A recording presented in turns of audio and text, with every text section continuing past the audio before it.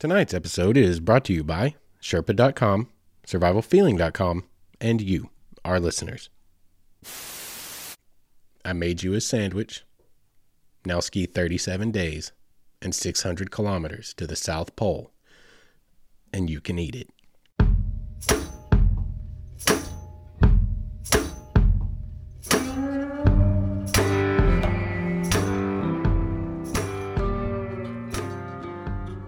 Well, good evening, all of you wayward souls, and welcome back to the Wayward Stories podcast. Wayward Stories is the podcast where we tell stories of adventures in the great outdoors, adventures in self-discovery, adventures in healing, and adventures in all kinds of things. As long as it's outdoor related, that's what we're going to talk about here. The goal is to be entertaining. So far, 37 episodes in now. I'm not sure if I've done that, but it has entertained me making it, so that's good enough. That's good enough. I want to thank all of you guys who have been leaving ratings and reviews, and encourage anyone who has not to please take a minute to go and do that. It helps so much. You know, you've heard me say it pretty much every episode, and that alone, the preponderance of the times that I've said that, should tell you how important it actually is. And if you're enjoying what you're listening to, I assure you, it would be so sincerely appreciated if you would take the time to just leave a little rating and review wherever you listen to your podcast at. Tonight is episode 38, and tonight marks the very last episode that we will ever record here in Studio 119, aka my kitchen in the apartment I live in. That's the beauty of podcasting. You buy some little bit of foam sound dampeners, throw them back there, maybe do something fancy like this little painting thing that I had put together, and suddenly looks like you got a studio. Like, it's Hollywood, baby. Fake it till you make it. Anyway, this will be the last episode in the studio because I will be moving next week, and the new studio will probably look a whole lot like this one because I'm not necessarily all that creative when it comes to decorating, but I might try to freshen it up a little bit. Who knows? Anyway, tonight's episode, I mentioned just a little while ago, and any of you who've been around for a while know we tell stories about things that happen out there in the great outdoors. And tonight, I have got some doozies for you guys. I got stories tonight that I am so psyched about telling you guys. But I need to state that they required quite a bit of research and a lot of typing. I had to construct a couple of narratives here and draw heavily from some online resources. So tonight I'll be doing quite a bit of reading. And any of you who have listened to any of the episodes that I've had to do heavy research, heavy writing, and do a lot of reading and narrating, that's not my strong point. I prefer to just speak off the cuff like we are. But when your subjects require research, and it's something that you are not fully, completely, intimately, thoroughly acquainted with, it is a recipe for disaster to try to talk out of your tail end about something that you've only got bits and pieces and none of it's really fully committed to memory yet. So just kind of a heads up. I hope I'll be better tonight. I'm going to slow down, take it a little bit slower. And over the last several episodes, I've been much more pleased with how these episodes are coming out and my flow and my comfort level here in front of the camera and behind the mic. I've personally felt that they've improved significantly. So maybe we can keep that smooth flow going. Like we've been flowing like a bottle of Drano. So hopefully we can keep up with that. Maybe these will be a little bit better than some in the past. I know some of them, it's hard for me. Well, most of them, it's hard for me to go back and listen to. I do not like listening to myself. If it weren't for y'all's continued positive feedback, I would probably be like, yeah, this is crap, Justin. You are crap. But I'm hearing good things, so I'm going to trust y'all's outside perspective over my internal self-critical perspective. So let's get on into it. What are we going to talk about tonight? You may remember the Badass Women of the Yukon Gold Rush episode, or the Klondike Gold Rush episode. That was one of my favorite episodes to research, favorite episodes to record, and it's been one of you guys' favorite episodes. It is the most downloaded episode of any of the ones that I have put out to date. That one in particular, I got a nice little email from a history teacher informing me that he was going to use that episode as a as a teaching tool and allow his students to listen to it because they were reading a book about the Klondike Gold Rush. And that, God, that y'all, for real, that was like everything to me, because I love history and I love the outdoors, and that's a place where they both kind of came together and converged, and I put out an episode and it actually accomplished something. In a different life, I would have been a history teacher, okay? I might actually still, don't put it past me. No, wait, somebody tell me that I can't, because if you tell me that I can't, then I'm going to go do it. I'll be a friggin' PhD before it's over with if you tell me I can't do it. But anyway, that one was one of my favorites ever, and it's been one of our listeners' favorite episodes, and I've been wanting to do another one. Problem is, I've been having a little bit of trouble putting together, a theme. You want to keep them thematic. Badass Women of the Klondike, that's simple enough. There were several in one event in history, and I could talk about all of them. Finding enough content for an episode that's all within the same thematic is a little harder. So it's just been sitting around, hanging out on the back burner for the last, several months. But I came across a story in my Facebook feed in one of the groups I'm in, actually Ridiculous Historians, which is a great group and a great podcast done by Ben and Noel of Stuff They Don't Want You to Know fame and the How Stuff Works family. And Ridiculous History is a great podcast, and they just talk about ridiculous things in history. But the Ridiculous Historians is a Facebook group for the podcast for all the listeners, and you get lots of great info shared in there. And I saw one of the stories I'm going to tell tonight that I had to work heavily to construct a narrative out of, based off all the information I could find online. But it was so inspiring and also just absolutely incredibly awesome that I was like, yeah, okay, that's going in the podcast. That's perfect. And it kind of just came about as I started looking into it. I was like, you know what we could do? We may not be able to do a thematic of badass women in a certain area of pioneering exploration, but we can do some badass women firsts. There's lots of things that women did as firsts, and that's what we're going to be doing tonight. You guys are going to dig these stories we got tonight. I'm really pretty dang positive about that. Tonight's stories are going to kind of be the tale of two social situations here we have on this planet in humanity. One is we're going to be looking at some of the best traits in humankind, like, pure physical stamina and endurance, bravery, courage, a giant middle finger to the established norms when the established norms are wrong.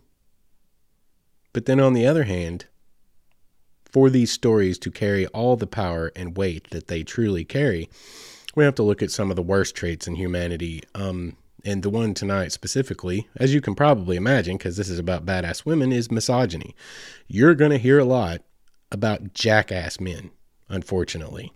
Speaking as a man on behalf of my gender, it's painful to listen to, but it's also a little bit of a lesson in how far we actually have came. I know we're not there yet.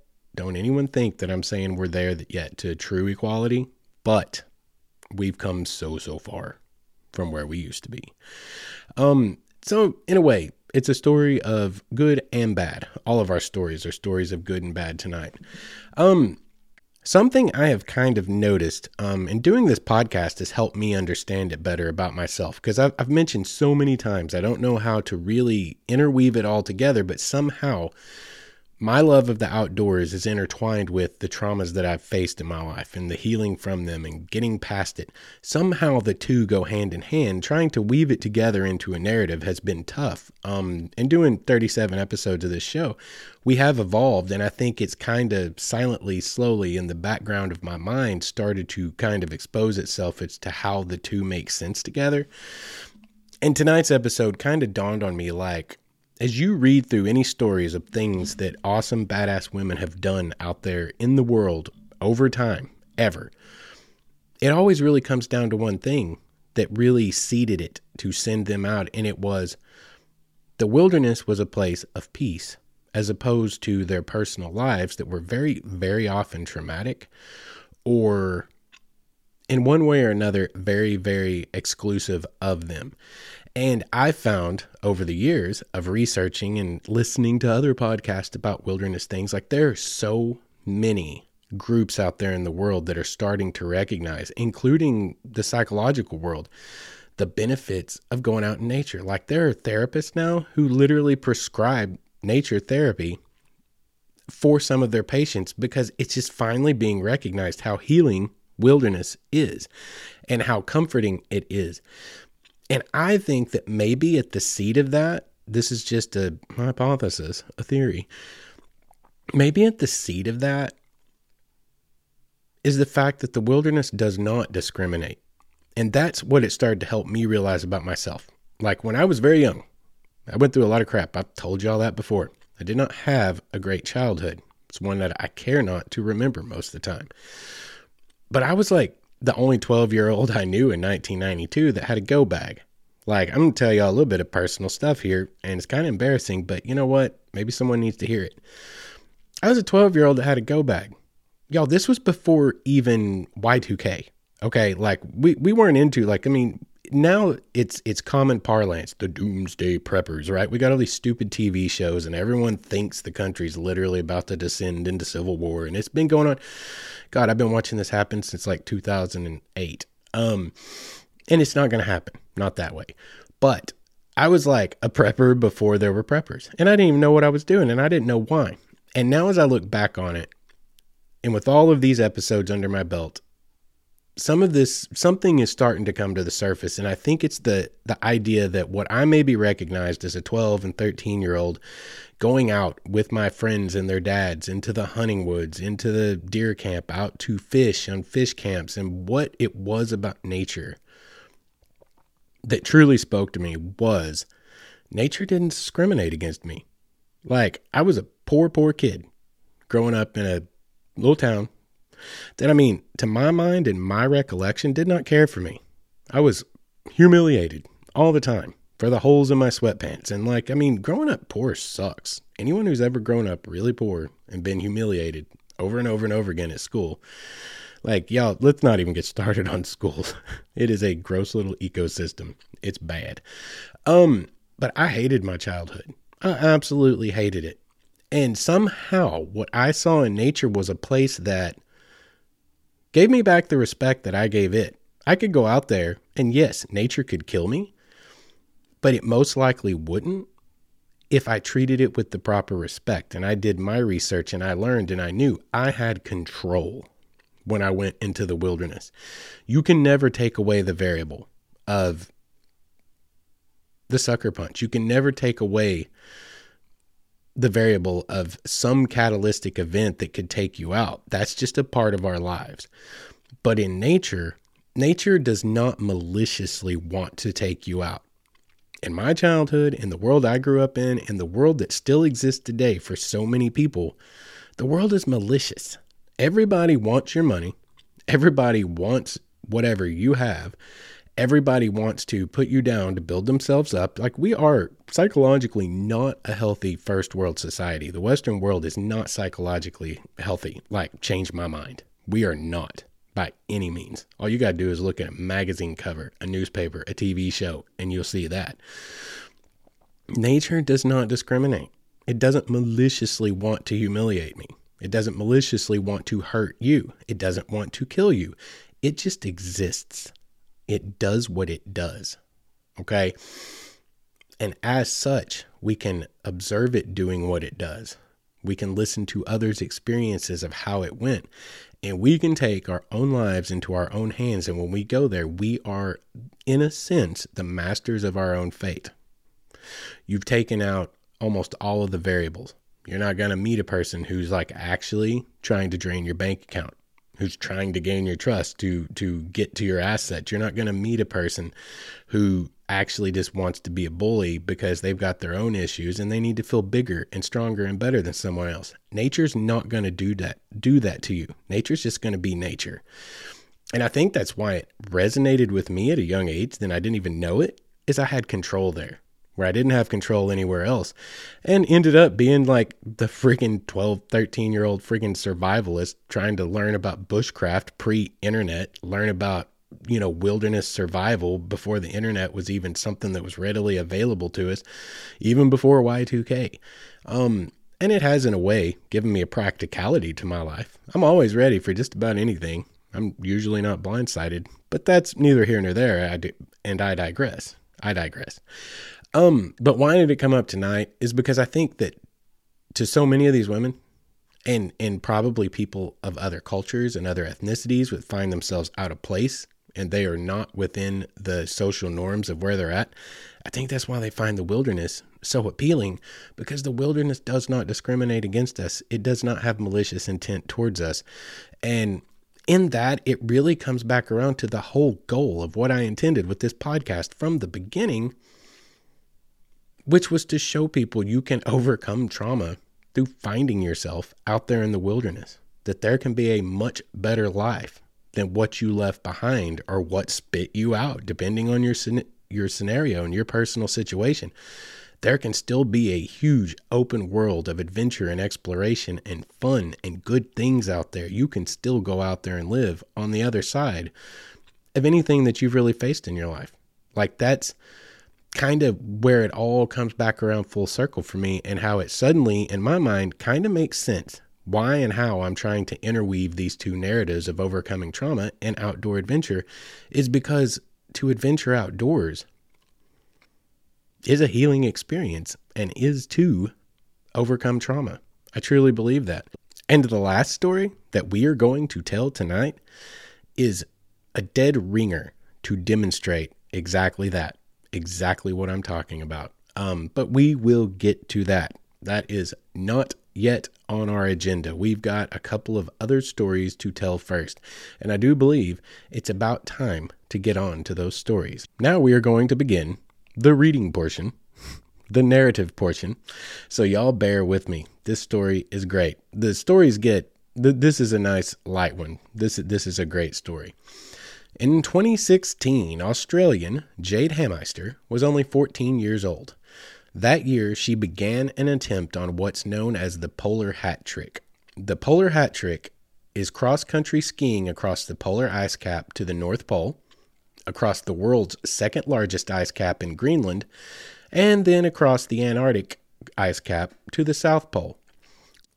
To start her attempt in April 2016, Hameister traveled 150 kilometers from 88 degrees over the drifting polar sea ice to arrive at the North Pole to become the youngest person, either male or female, in history to ski to the North Pole from anywhere outside of 89 degrees.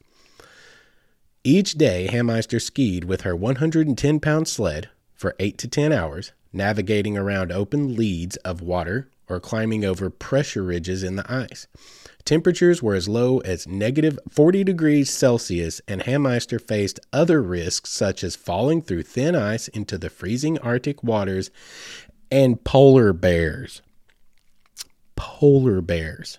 Let me emphasize polar bears. Have you ever seen a polar bear light up a seal? Do yourself a favor. Maybe not. If you don't like to see absolute unadulterated violence, don't look that up. But if you never have, I assure you it's incredibly violent. And Jade had to brave polar bears on her adventure across the North Pole. She was awarded the Australian Geographic Society's Young Adventurer of the Year award for her 2016 North Pole expedition, which was captured in the National Geographic documentary On Thin Ice, Jade's Polar Dream. It aired in 170 countries. That sounds all fine and good, right? But what did she overcome, Justin? Well, besides going across the freaking Arctic Circle, there's more. And that's where we're going now. Then, later in 2016, with the very first of those 3 ice caps crossed, she gave a TEDx talk in Melbourne, Australia, and it was posted to YouTube. Her message, aimed at young women everywhere, was very simple. What if the focus shifted from how we appear to what we can do? In the YouTube comments, Jade was berated by an alarming number of insecure Neanderthals masquerading as grown men. Many told Jade to make me a sandwich. An unfortunately common dig aimed at what misogynistic jackasses consider a woman's place in society to be. Well, this unadulterated display of grown men's insecurities and inferiority compensation did not deter Jade, so she set out to complete the second leg of her attempt of this polar trifecta. On the second expedition, Hameister completed the 550-kilometer traverse on the Greenland ice caps, departing from a town with a name that I cannot pronounce, nor will I try, on the west coast, and finishing at another town with a name that I cannot pronounce on the east coast on June 4th, 2017. She covered approximately 25 kilometers a day and completed the expedition in 27 days, making her the youngest woman in history to cross the Greenland ice caps.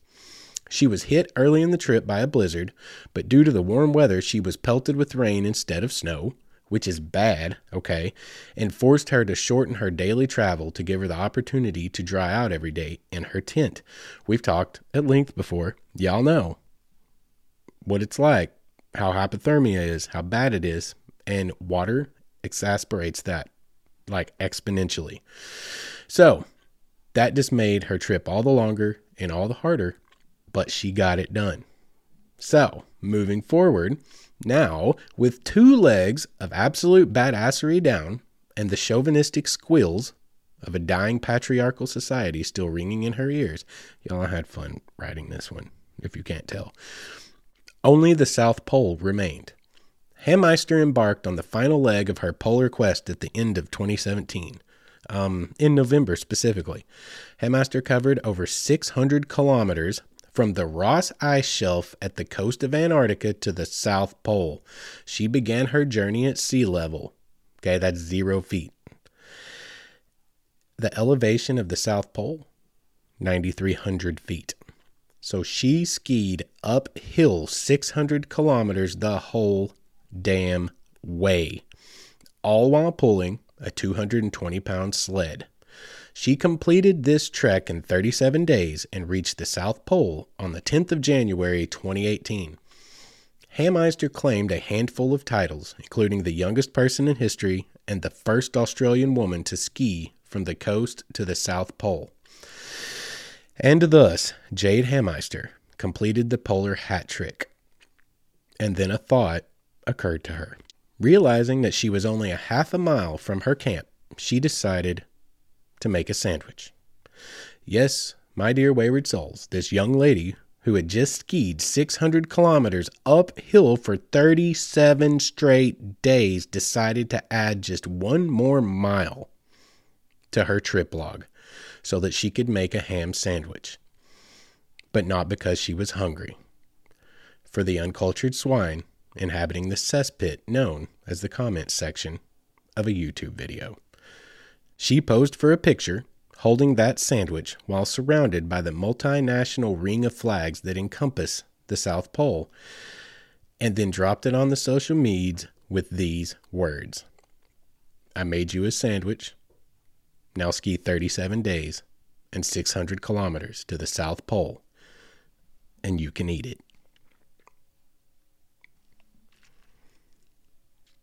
That makes me giddy. That makes me giddy. I love that so much.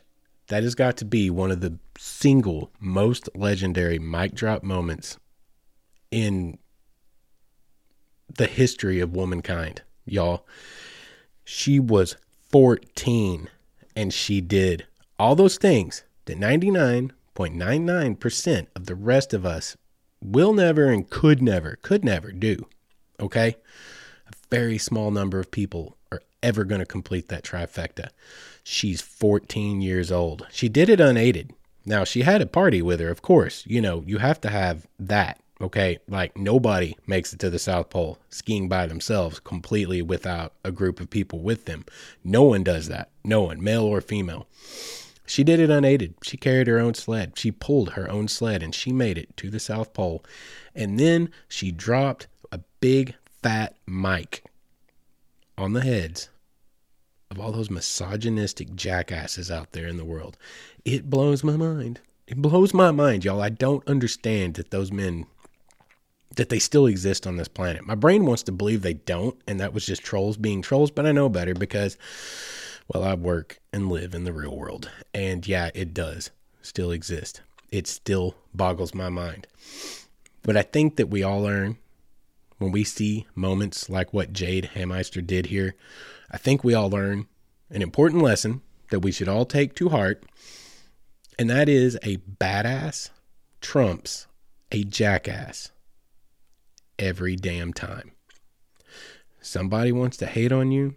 If you got trolls in your world, man, you eat that for breakfast. You make that your fuel and you go and do the thing.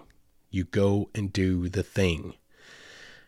And then you troll them right back. It's beautiful. This is beautiful. Jade Hameister. You will never listen to this podcast. I'm just almost certain of that. But if by some off chance you ever hear my words, I want you to know something. You are absolutely, not that a billion people haven't already told you this, because they have. I've seen it. And you deserve every single word of every accolade you've gotten.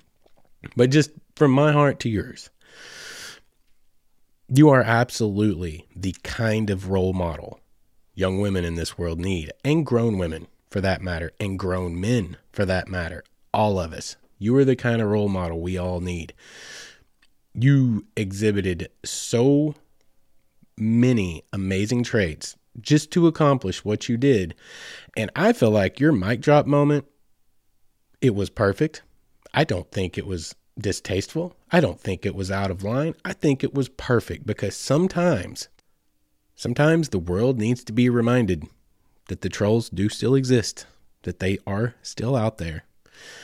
And we have to continue to do these things and share these stories as a society to continue to push past it. I hope that my daughter, no matter what she does on this planet in her life, I don't care if she becomes an astrophysicist. I don't care if she becomes a pioneering woman adventurer like you.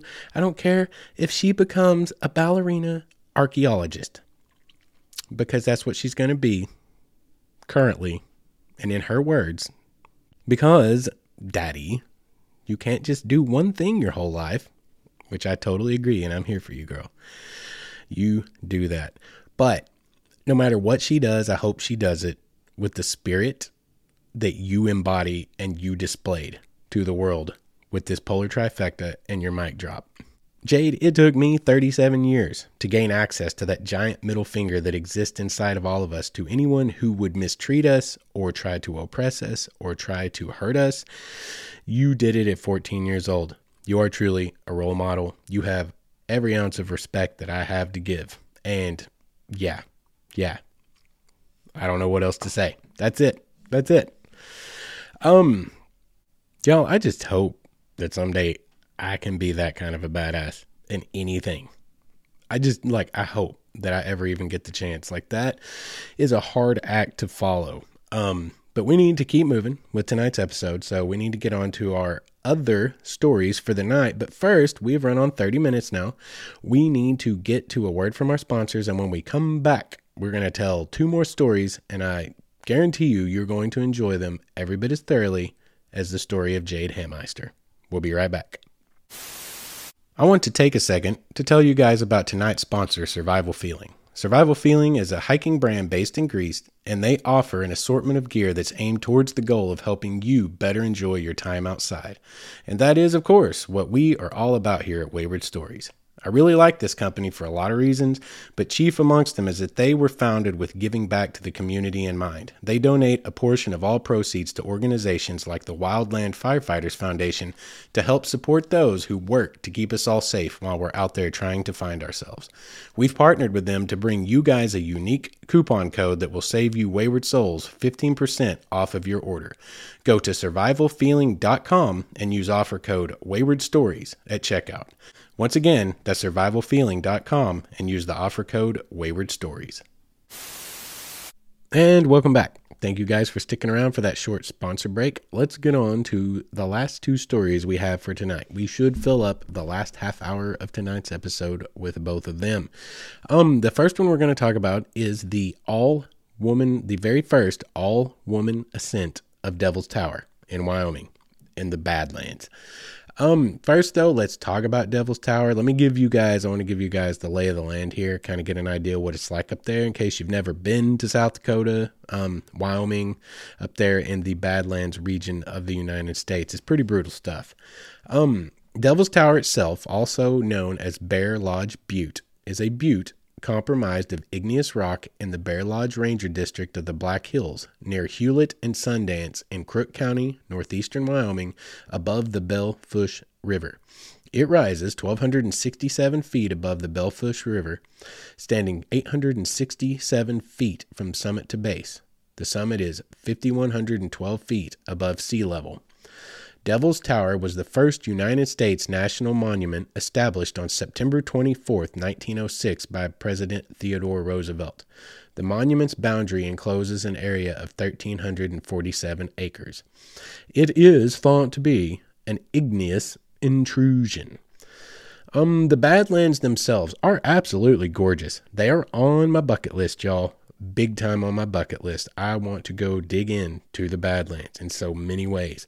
A whole lot like the Painted Desert. Many people have seen the Painted Desert because it's super easy to access and it's right off of Interstate 40, a major thoroughfare for people traveling anywhere cross country. If you've seen the Painted Desert, there are many places that have similar attributes to the Badlands, but the Badlands also have some super, super dramatic landforms and rock formations and geology and ecology. It's gorgeous. It's gorgeous, and it's on my bucket list. The Badlands were dubbed by the Lakota people as Makosika, or the Badlands, long ago because of the rocky terrain, the absolute lack of water, and the extreme temperatures that made it difficult to traverse, and the chaotic, crazy winds that have shaped all of these amazing rock formations. Like, y'all, the weather there is brutal and crazy. So climbing anywhere in the Badlands is already a situation. It's already a whole dang thing into itself. The climbing of Devil's Tower itself, this is just one more short little excerpt and we'll get on to the story. Hundreds of parallel cracks divide Devil's Tower into large hexagonal columns. These features make it one of the finest traditional crack climbing areas in North America. The cracks vary in length and width. Some are wide enough to fit your entire body. Others barely have room for your fingers. The longest crack extends nearly 400 feet upwards. The technical difficulty ratings range from 5.7 to 5.13. Just to give you guys an idea, because I had no idea, I'm not a rock climber. Not really my thing. The only thing I know about being on the face of anything is rappelling down it. I don't think I'll ever be ascending up it. I'm going to need a couple of shoulder surgeries, I think, before I could ever think about climbing something and trusting my shoulders to support me. But just to give you guys an idea, this is 5.7 to 5.13 generally. So 5.7 to like 5.10 is considered mid-range stuff for somewhat seasoned people who have their feet under them. It's not for beginners. So it starts out at you need to know what you're doing. But the difficulty ranges all the way up to 5.13, correct? 5.11 to 5.15 is for straight up badasses. So 5.13 is pretty rough, and that's what you're going to face when you go up Devil's Tower. Many modern climbers consider the oldest routes, the Durance and the Weissner, harder than their original ratings. The majority of routes at the tower are not bolt protected and require the appropriate selection of camming devices or other temporary anchors. The few bolted face climbs that exist were established in the 1980s and the 1990s, and the condition of some bolts reflect that era. So that is the environment, and that is the technical aspects of climbing the tower. It's a tough climb in a super tough environment. To just break that down so that I can understand it. So we are going to read a narrative tonight about the first all-female ascent of Devil's Tower. And I'm going to read this as written by someone else, as written by the person who did it, Jan Kahn. And this narrative is so well written that it wouldn't be right for me to even try to mess with it at all. It is perfect as it stands, and I'm going to present it to you as such. So, the first all-female ascent of Devil's Tower, and this is parked at nps.gov, the National Park Service's website, but this is the original article written by Jan Kahn. Formerly from Washington, D.C., Jan Kahn, with her husband Herb, spent a large number of years in the West. A large part of that time was in the neighborhood of the Black Hills of South Dakota, where the two of them climbed often. They also became involved in the exploration of the Jewel Cave National Monument. She has many fine climbs to her credit, and of this one, the first all-female ascent of Devil's Tower, Miss Kahn can justly be proud. This article first appeared in the Appalachia magazine of December 15th, 1952.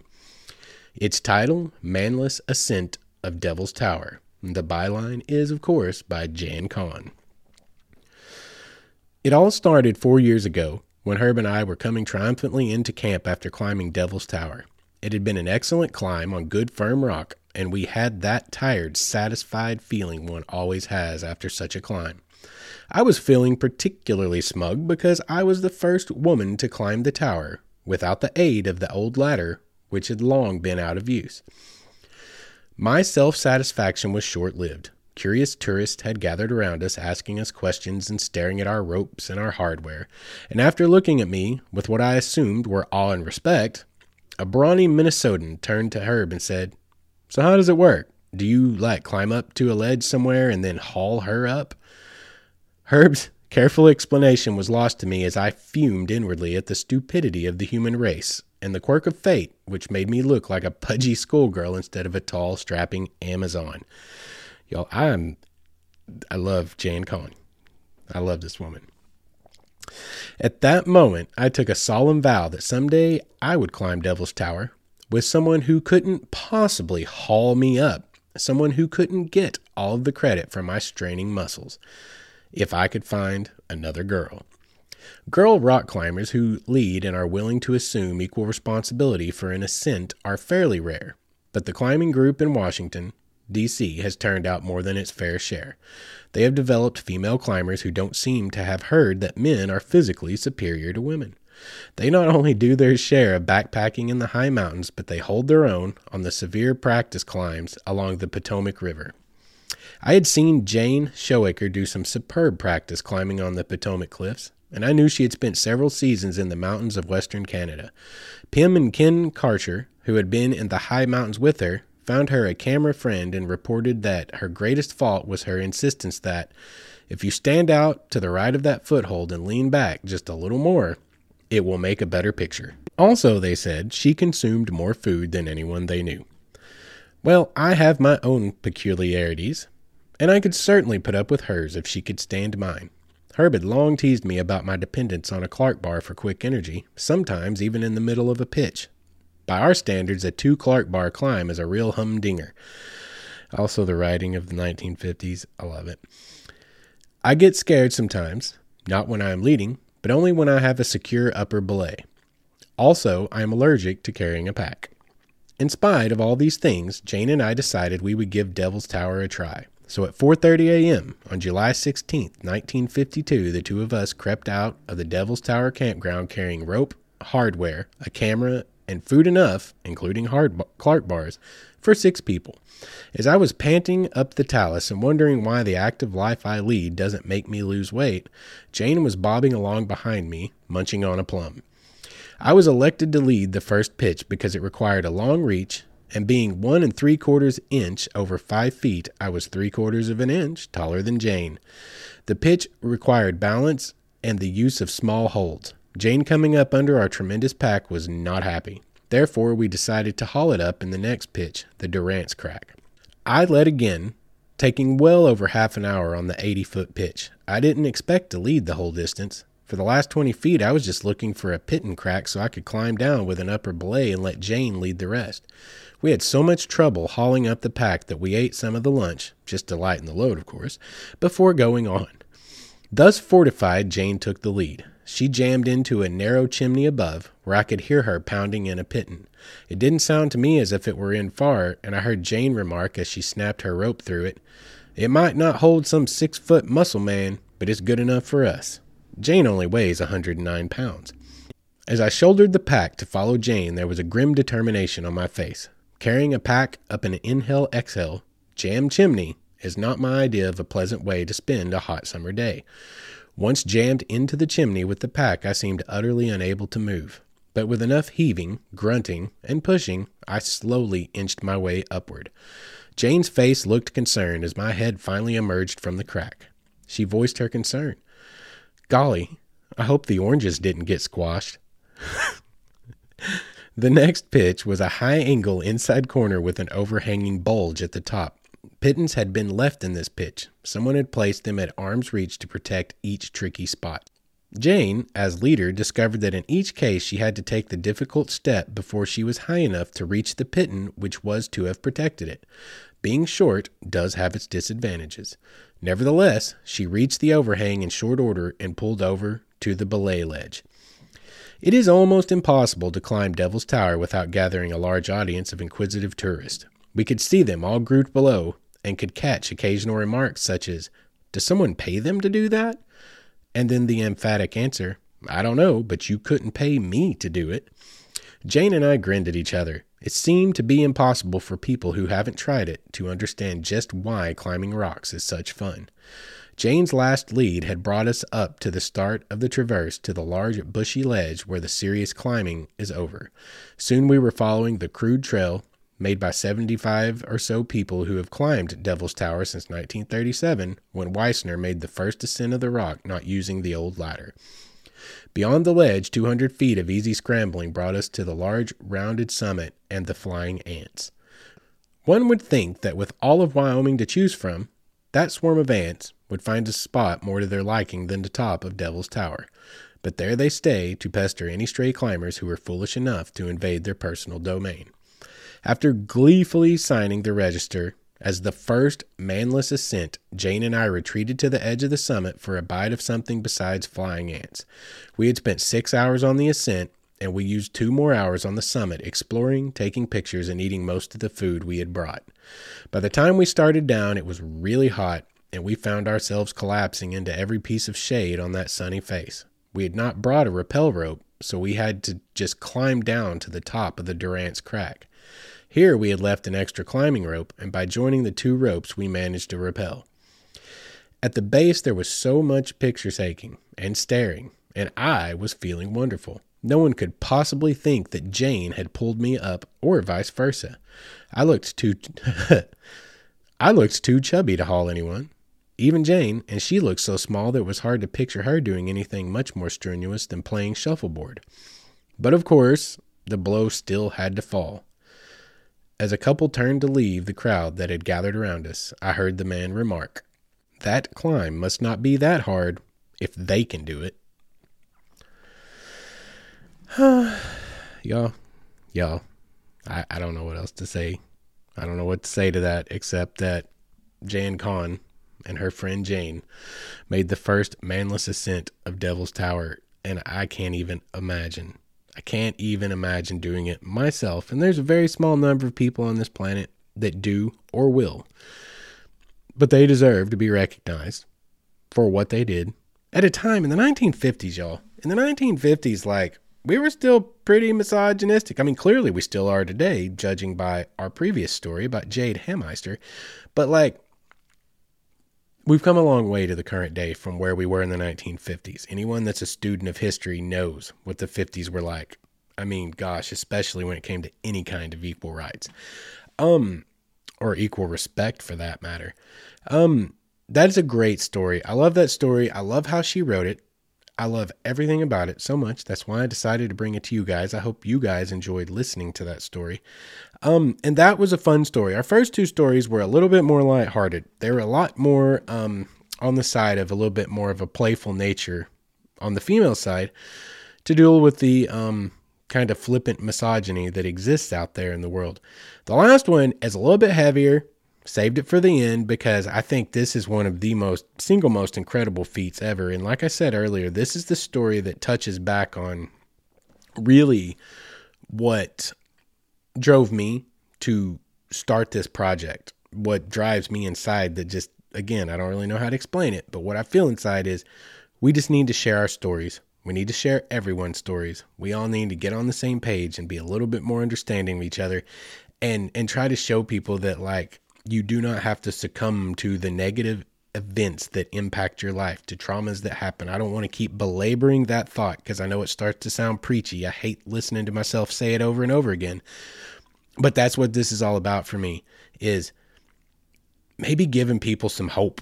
There's still something left to live for, and that is simply yourself. After trauma, after bad experiences, there's still something left to live for, if for no other reason than just for yourself, because you have that much value. Just because you were born onto this planet, you have that much value. You deserve to have an attempt at a happy life. I'm not saying everyone deserves a happy life. The world is what it is. You know, we are all subject to chance. Like, life is what it is, but we all deserve a chance. We all deserve a chance. And if you're still breathing, if you're still kicking, get out there and live your life. You deserve to do that. And the story we're about to tell, this woman that we're about to talk about is the OG of overcoming trauma through wilderness therapy. And she did a really, really badass thing. So far, badass women first of the night. 14-year-old Jade Hemeister, doing the polar trifecta, the youngest woman ever to go across the Arctic Circle, across the Antarctic Circle. Jane Kahn and Jane, let me get Jane's last name again. I don't want to get that wrong. Shoaker, Jane Shoaker, first all-woman ascent of the Devil's Tower in Wyoming. Now, we are going to talk about the first woman through hike of the Appalachian Trail. We are going to talk about Emma Rowena Gatewood, also known as Grandma Gatewood. She's famous enough in some circles that some of you guys may have heard of her. And if you have, you know, just hang with us because we're telling this story one way or another, because anyone that hasn't heard this story, you need to hear it. This story is quite, this story should be inspiring. If nothing else in this world is inspiring, this one should be, because this woman did a whole damn thing, and she is the quintessential female badass. So Grandma Gatewood, we're going to give a little bit of her background because it's very important to set up her background to illustrate the point that I'm making tonight about overcoming things in life through your exposure to the great outdoors and finding something else to live for out there sometimes. Emma Rowena Gatewood, known as Grandma Gatewood, born on October 25th, 1887, and lived until June 4th, 1973, was an American ultralight hiking pioneer. After a difficult time as a farm wife, a mother of 11 children, and a victim of domestic violence, she became famous as the first solo female through hiker of the 2,168-mile Appalachian Trail. In 1955, at the age of 67. Okay, we're going to go on. She subsequently became the first person, either male or female, to hike the Appalachian Trail 3 times, after completing a second through hike 2 years later, followed by a section hike in 1964. In the meantime, just offhand, in her spare time in between doing those 3 through hikes of the Appalachian Trail, she hiked 2,000 miles of the Oregon Trail in 1959. So, badass. All right, let's get to the story. May 5th, 1907, at the age of 19, she married 27-year-old Perry Clayton Gatewood, a college-educated primary school teacher and later tobacco farmer with whom she had 11 children. Y'all, this woman birthed 11 children. Almost immediately, her husband set her to work, burning tobacco beds, building fences, mixing cement, in addition to her expected housework duties. He was a rough taskmaster. Although PC was recognized in the community as a man of above average intellect, he had a mean streak, and within months of the wedding, he started beating his wife, a vicious pattern that continued for the duration of their marriage. In 1924, he was convicted of manslaughter after killing a man during an argument. He was ordered to pay restitution to the widow of the victim, but his prison sentence was suspended because he had 9 children and a farm to take care of. Emma recalled being beaten nearly to death on several occasions.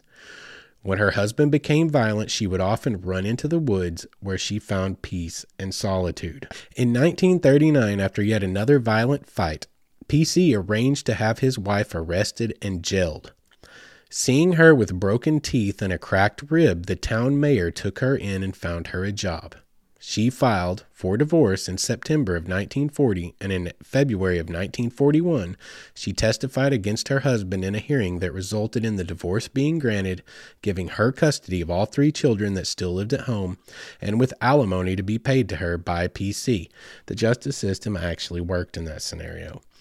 This was at a time when divorce was difficult, and after her husband had repeatedly threatened to have her committed to an insane asylum as a means of maintaining control over her.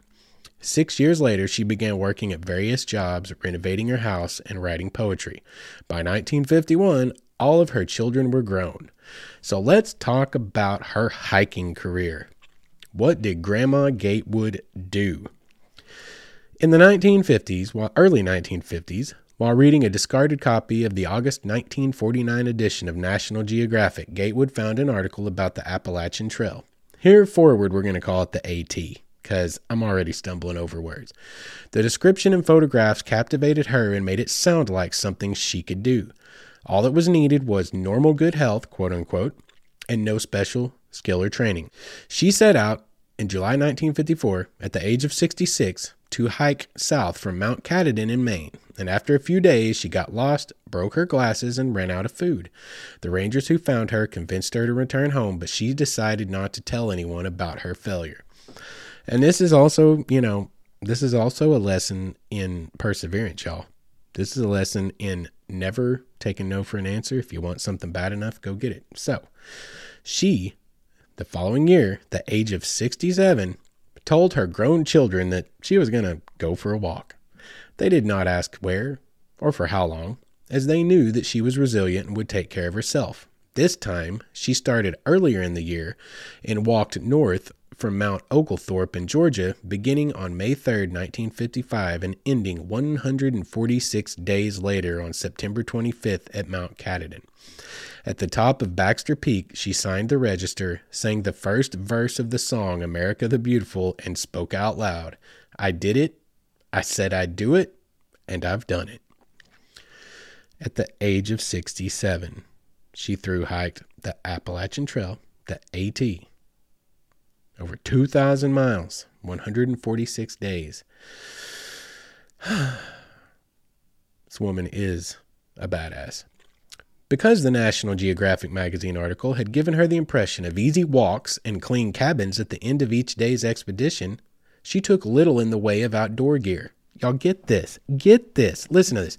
No tent, no sleeping bag, just a shower curtain to keep the rain off. She wore canvas Keds shoes on her misshapen feet and carried a small notebook, some clothes, and food in a homemade denim bag slung over one of her shoulders. When she couldn't find shelter, she slept on piles of leaves. On cold nights, she heated large flat stones to use as warm beds. When she ran out of food, she ate berries and other wild edible forest plants that she recognized. Y'all, not only was she a thru hiker, like she was a OG survivalist. She's like, that right there, bushcraft. That's bushcraft to the core. I mean, God, wild edibles. Like this is, and you know what? It also speaks to a different time in American history when to live anywhere meant you knew the land, you knew the plants, you knew what was going on in the world around you because your survival depended on it, period. God, but it's still extreme. It's still extreme. God, it's still extreme, y'all. Anyway, during her first thru hike of the Appalachian Trail, nigh on in June, local newspapers began to pick up her story. So she still had till September, right? Before she finished? Let's see. Yep, September 25th. So towards the end of June, local newspapers started picking up on her story. Beginning with the Virginian in an article in the Roanoke Times, beginning in Virginia with an article in the Roanoke Times, then the Associated Press did a national profile of her while she was in Maryland, leading to an article in Sports Illustrated when she reached Connecticut. The publicity made her a celebrity even before the hike was over. She was often recognized and received, quote, trail magic, end quote, assistance from strangers, in parentheticals, in the form of friends, food, and places to sleep. After the hike, Sports Illustrated ran a follow-up article describing her experiences on the trail. She was quoted as saying that, based on the National Geographic article's rosy description, she thought it would be a nice lark. It wasn't. quote unquote. She continued, "This is no trail. This is a nightmare. For some fool reason, they always lead you right up over the biggest rock to the top of the biggest mountain they can find." Newspapers across the United States, including the Baltimore Sun, carried articles about the, quote, jovial little grandmother who conquered the AT. In addition, she was invited as a featured guest on the news and talk television programs of the Today Show with Dave Garroway and won $200 on the televised quiz show Welcome Travelers. In June 1956, U.S. Representative Thomas A. Jenkins of Ohio entered a description of Gatewood's accomplishments and subsequent publicity into the Congressional Record. Gatewood again thru-hiked the AT Trail in 1957. She reported that the trail was in better condition that year due to the efforts by local hiking clubs to clean up and mark parts of it. She was invited to speak to students of various civics groups about her experiences. In 1958, she climbed 6 mountains in the Adirondacks in New York State. In 1959, at the age of 71, she was inspired by publicity about the Oregon Centennial Exposition to walk 2,000 miles or 3,200 kilometers for everyone outside of the United States and the Philippines of the Oregon Trail by herself, following the footsteps of the pioneer women who had walked the route behind the covered wagons 100 years earlier. Trip took her 3 months from Independence, Missouri to Portland, Oregon, averaging 22 miles a day. Her arrival in Portland was celebrated as Grandma Gatewood Day. Among her many gifts and accolades were trips to Hollywood for guest appearance on TV shows like Arc Linkletter's House Party and You Bet Your Life with Groucho Marx. Gatewood completed her 3rd hike of the AT, this time in sections, in 1964 at the age of 76. Making her the first person to complete the trail 3 times. She was also credited with being the oldest female thru hiker by the Appalachian Trail Conference. Y'all, Grandma Gatewood. So many firsts. And so much inspiration to draw from. Such a great example. That's a great role model too. She got out of a violently abusive, broken teeth and broken ribs. I'm no stranger to what spousal abuse looks like. Broken teeth and broken ribs is on the extreme end of the violent spectrum. That is extreme. And for her to survive that, overcome that, step out from that, and not be beaten into submission. Y'all, there's a thing. When women are abused, battered women, they have... Okay, look, I don't want to get too far deep into anything, but I know a little bit about it. And you can break someone's spirit. Many, many battered women end up with a broken spirit, and they kind of just give up on the rest of everything. I've watched it myself, and it sucks. Grandma Gatewood did not. And I hope any of you out there, if any of you have ever suffered from spousal abuse, don't put up with it. Get help to get away from it. And just look to someone like Grandma Gatewood. Look at what she did. She embodies the spirit of what I wanted to do with this project. God, she's my spirit animal. There still can be great life beyond trauma. No matter what your trauma is, there can still be great life beyond it. This woman went on. I'm not going to read all the rest of the crap she did because she did a ton of it. She traveled all over the country after this, through all of the 50 states and 3 Canadian provinces. She did everything. She also showed you it's never too old, y'all. She at 67 when she did a 2,000-mile through hike of the Appalachian Trail with nothing but a shower curtain and kids. Y'all. Don't ever say anything's too hard. Go back and read the story of Grandma Gatewood. Nothing's ever too hard. Look what she did. Holy crap. The quintessential badass. Y'all, I don't know where to go from there. And I don't want to sit here and keep belaboring this point. But she was an amazing woman. She was a strong woman, and she embodies the spirit of every strong woman out there, like Jade Hameister, like Jan Kahn, like all of these people and so many more. The women we talked about back in the Klondike Gold Rush episode, they all embody a spirit of defiance against oppression and control, but also to prove their haters wrong to go out and do what it's been said that they cannot do, y'all, they are true, good role models. So much more than what we consider to be, say, a female role model for young females today, which apparently includes having to look like you've been stung on the face by a bunch of bees too many times. Today's quote-unquote female role models, very, very few of them are actually good role models in any way, shape, or form, because it's all about appearance and it has nothing to do with the content of your character. These women embody the spirit of what a role model for young women and men and everyone. Y'all, we can all of us can take inspiration from this. All of us can respect this.